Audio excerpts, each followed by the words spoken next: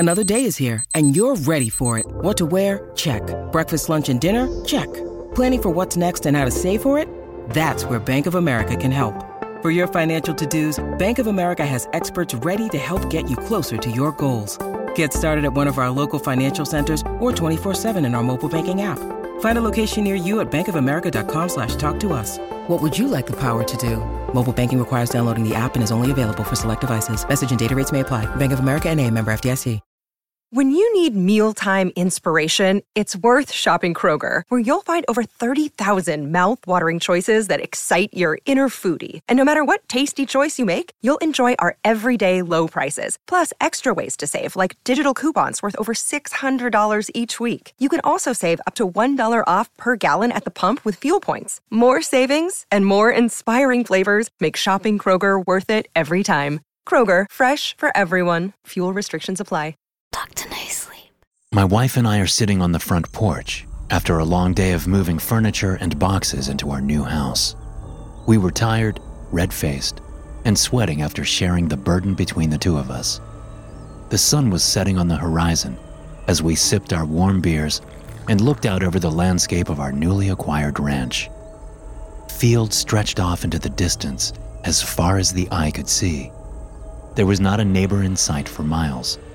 The cows were grazing, looking unhappy, their tails hanging straight down as they ignored the fresh grass all around them. I figured they were just upset from the long move. "Why do you think they needed so many locks?" my wife asked, taking a sip of her beer. It was the elephant in the room, so to speak, and I had to admit, I was curious about it as well. Every door in the house had a deadbolt on it, inside and out. Not only that, but the windows were shielded by thick iron bars. The old owners had left long before we could ask them about it. The folks who lived here before were probably paranoid about home invasions so far from the city. "We'll take them down and I'll fill the screw holes with wood putty. We'll paint them over and they'll be good as new. You wanted to redo the trim anyway. And the bars on the windows? That'll take a bit more work, but I can get it done before the weekend. I'll just have to run over to the hardware store to grab a few things."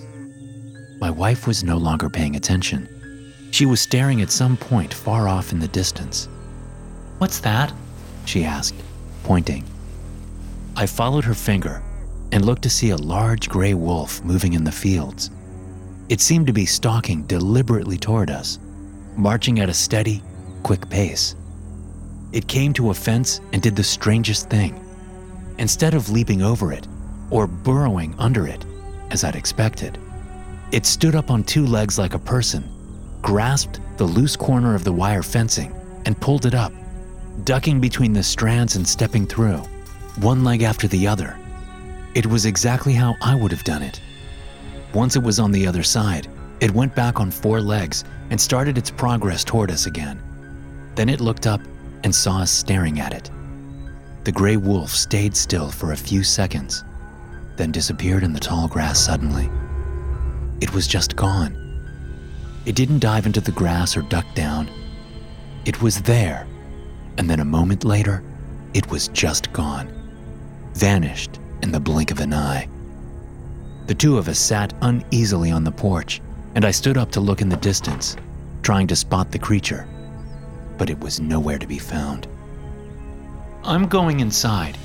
You should come too," my wife said, sounding nervous.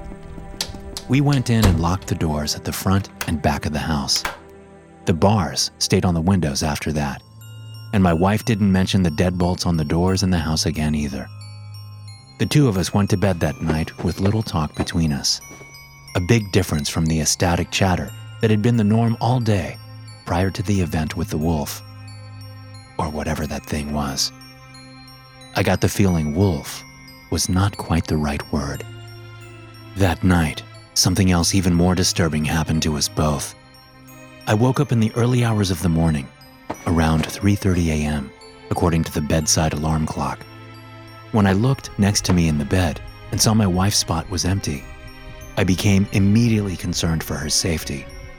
Where could she have gone at this time of night, I wondered. That was when I heard her voice calling to me from outside the window, asking for me to let her in. Her cries for help were muffled through the glass, and I lifted the heavy old window pane up to hear her better. "What are you doing out there?" I asked, worried about the wolf we'd seen earlier. "I must have been sleepwalking," she said dreamily. "The front door locked behind me somehow.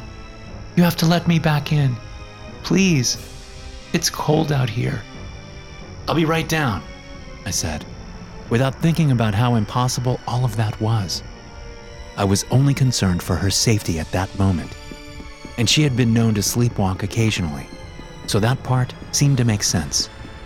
I raced down the stairs in my boxers and grasped the front door in my hand. Reaching up to turn the lock, I was startled to hear a voice behind me. "What are you doing?" my wife asked. I jumped at the sound, my heartbeat quickening. But what terrified me even more was what I had just seen outside. Given the time frame it had taken me to get downstairs, it was impossible that it had been her. It was like someone else had been out there, wearing her skin and speaking in her voice. Looking at the woman standing in front of me, I had no doubt it was Christine, my wife. Panting, I walked over to her and hugged her tightly. "What's wrong?" she asked. I didn't answer, afraid she would think I was losing my mind. Some things we don't share with anyone, not even with our significant others. We take them to our grave, afraid that if we speak of them out loud, it will make them true, and it will make the source of the impossible things return. So instead, I just took her hand and led her up the stairs, looking back nervously over my shoulder at the front door, waiting for the sound of a key turning in the lock, or the sound of it being broken down by powerful forces beyond my control. Instead, there was a gentle knock, polite almost at first. But then a fist began to pound against the front door of the house, louder and louder, more and more insistently. My wife stopped, turning around to look at me on the stairs. "Who could that be at this time of night?"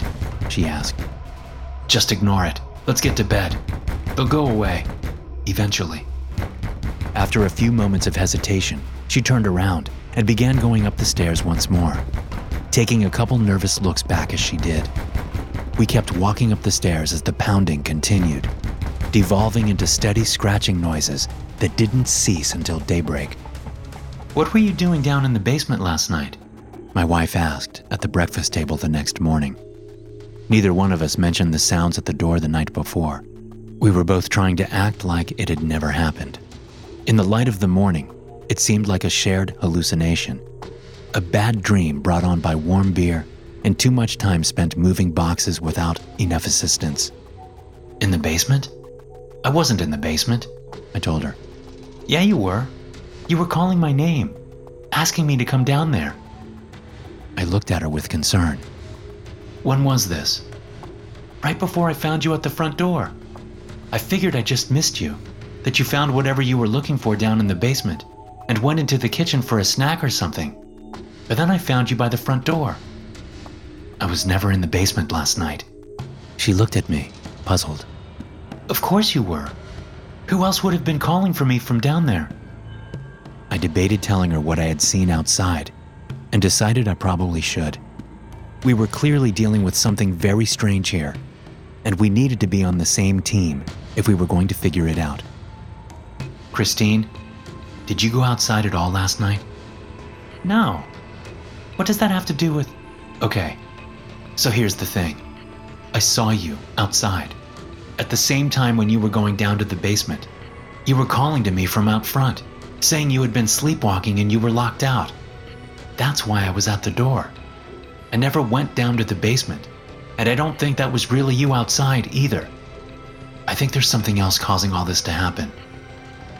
"What the hell could cause that to happen?" I opened my mouth to answer when there was a polite knocking at the door. The two of us sat dead silent for a few moments, unsure what to do. The knocking came again, and I heard a man's voice, muffled through the door, saying, "There's a car here. Maybe they're out in the fields."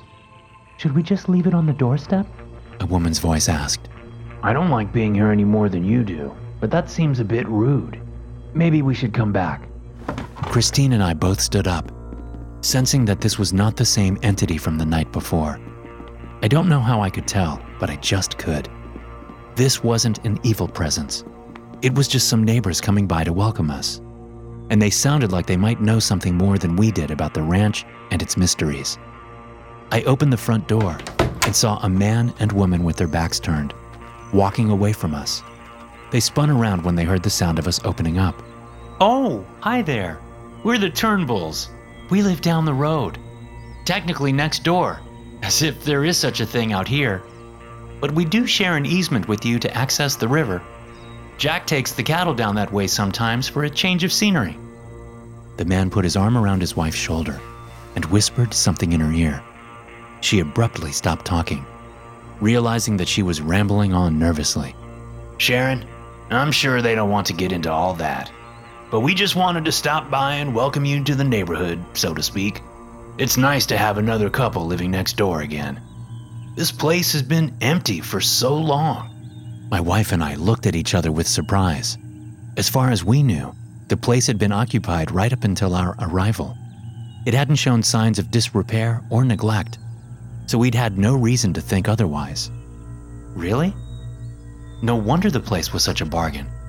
How long was it empty for? The man and woman shared a look.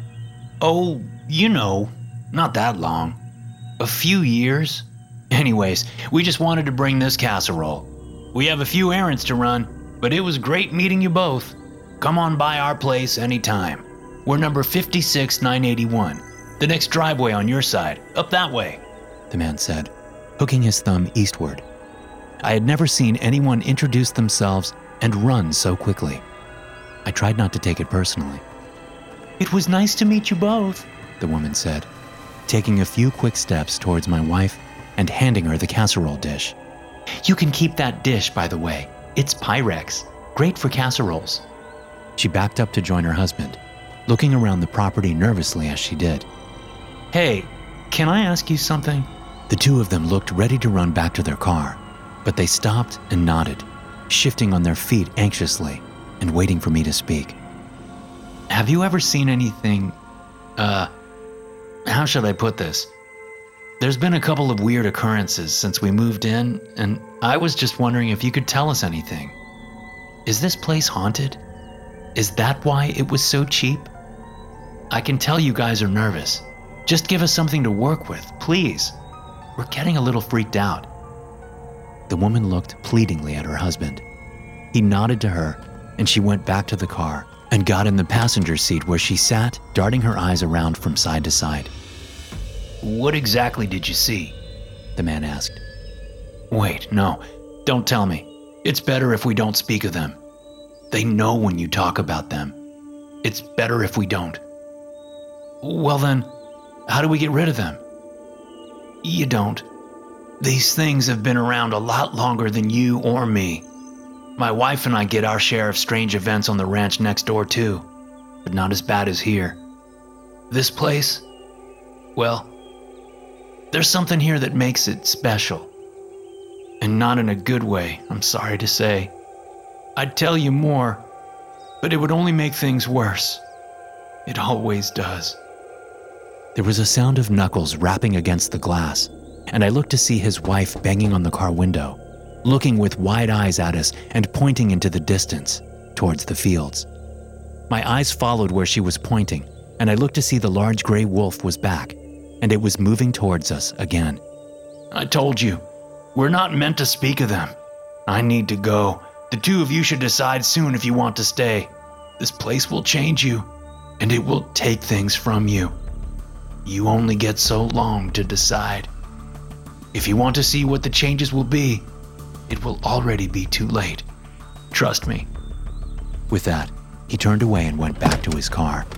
He started the engine and drove off much quicker than I would have thought safe on the dirt driveway, swerving and leaving a cloud of dust hanging in the air around us, obstructing my view for a few seconds.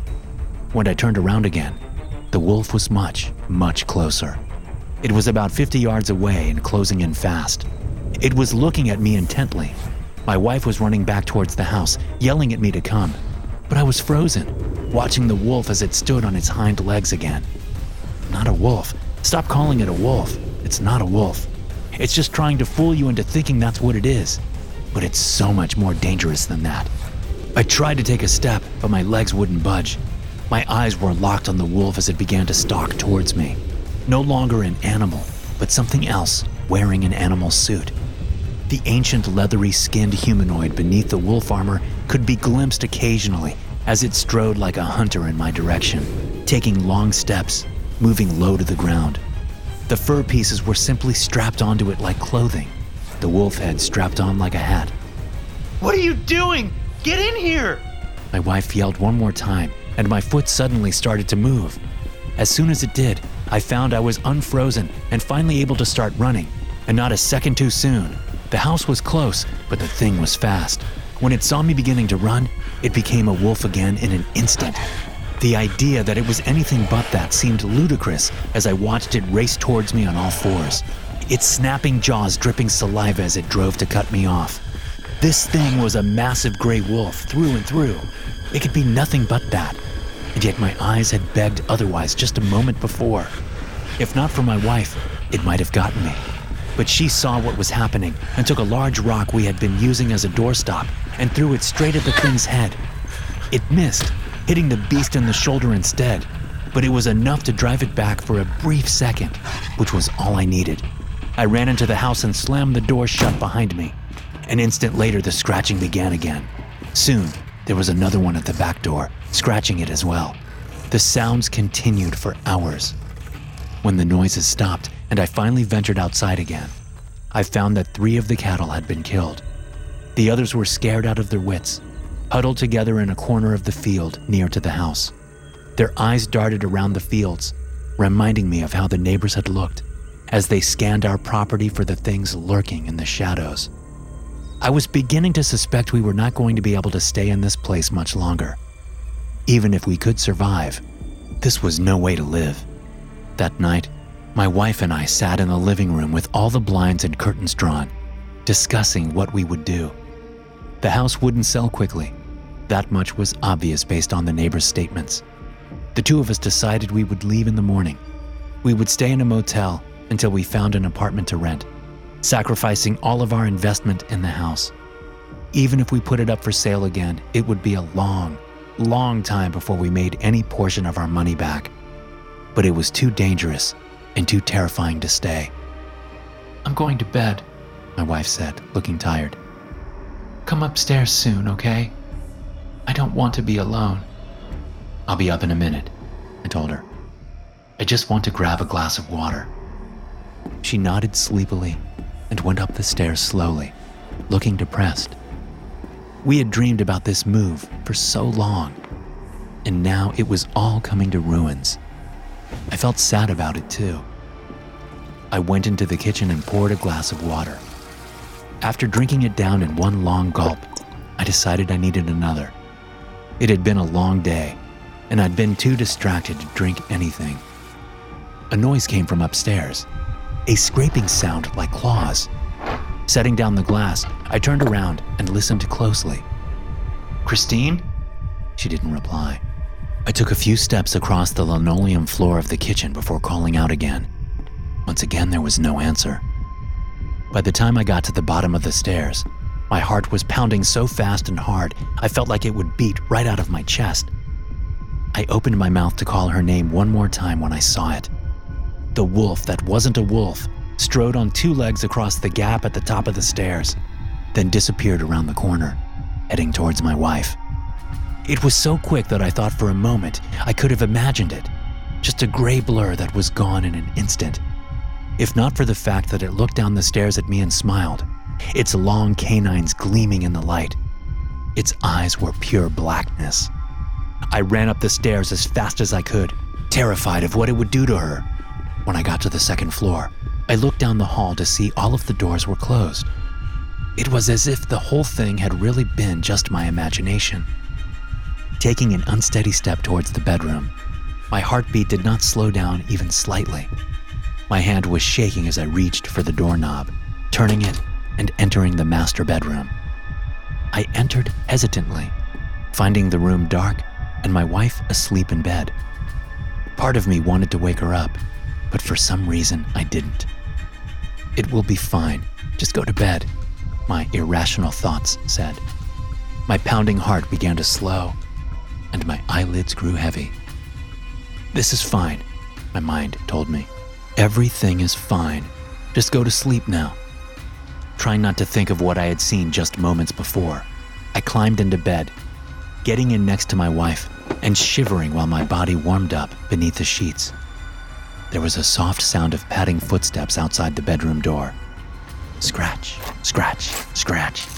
Something wanted to get inside the bedroom, and a strange, foreign-sounding part of me wanted to let it in.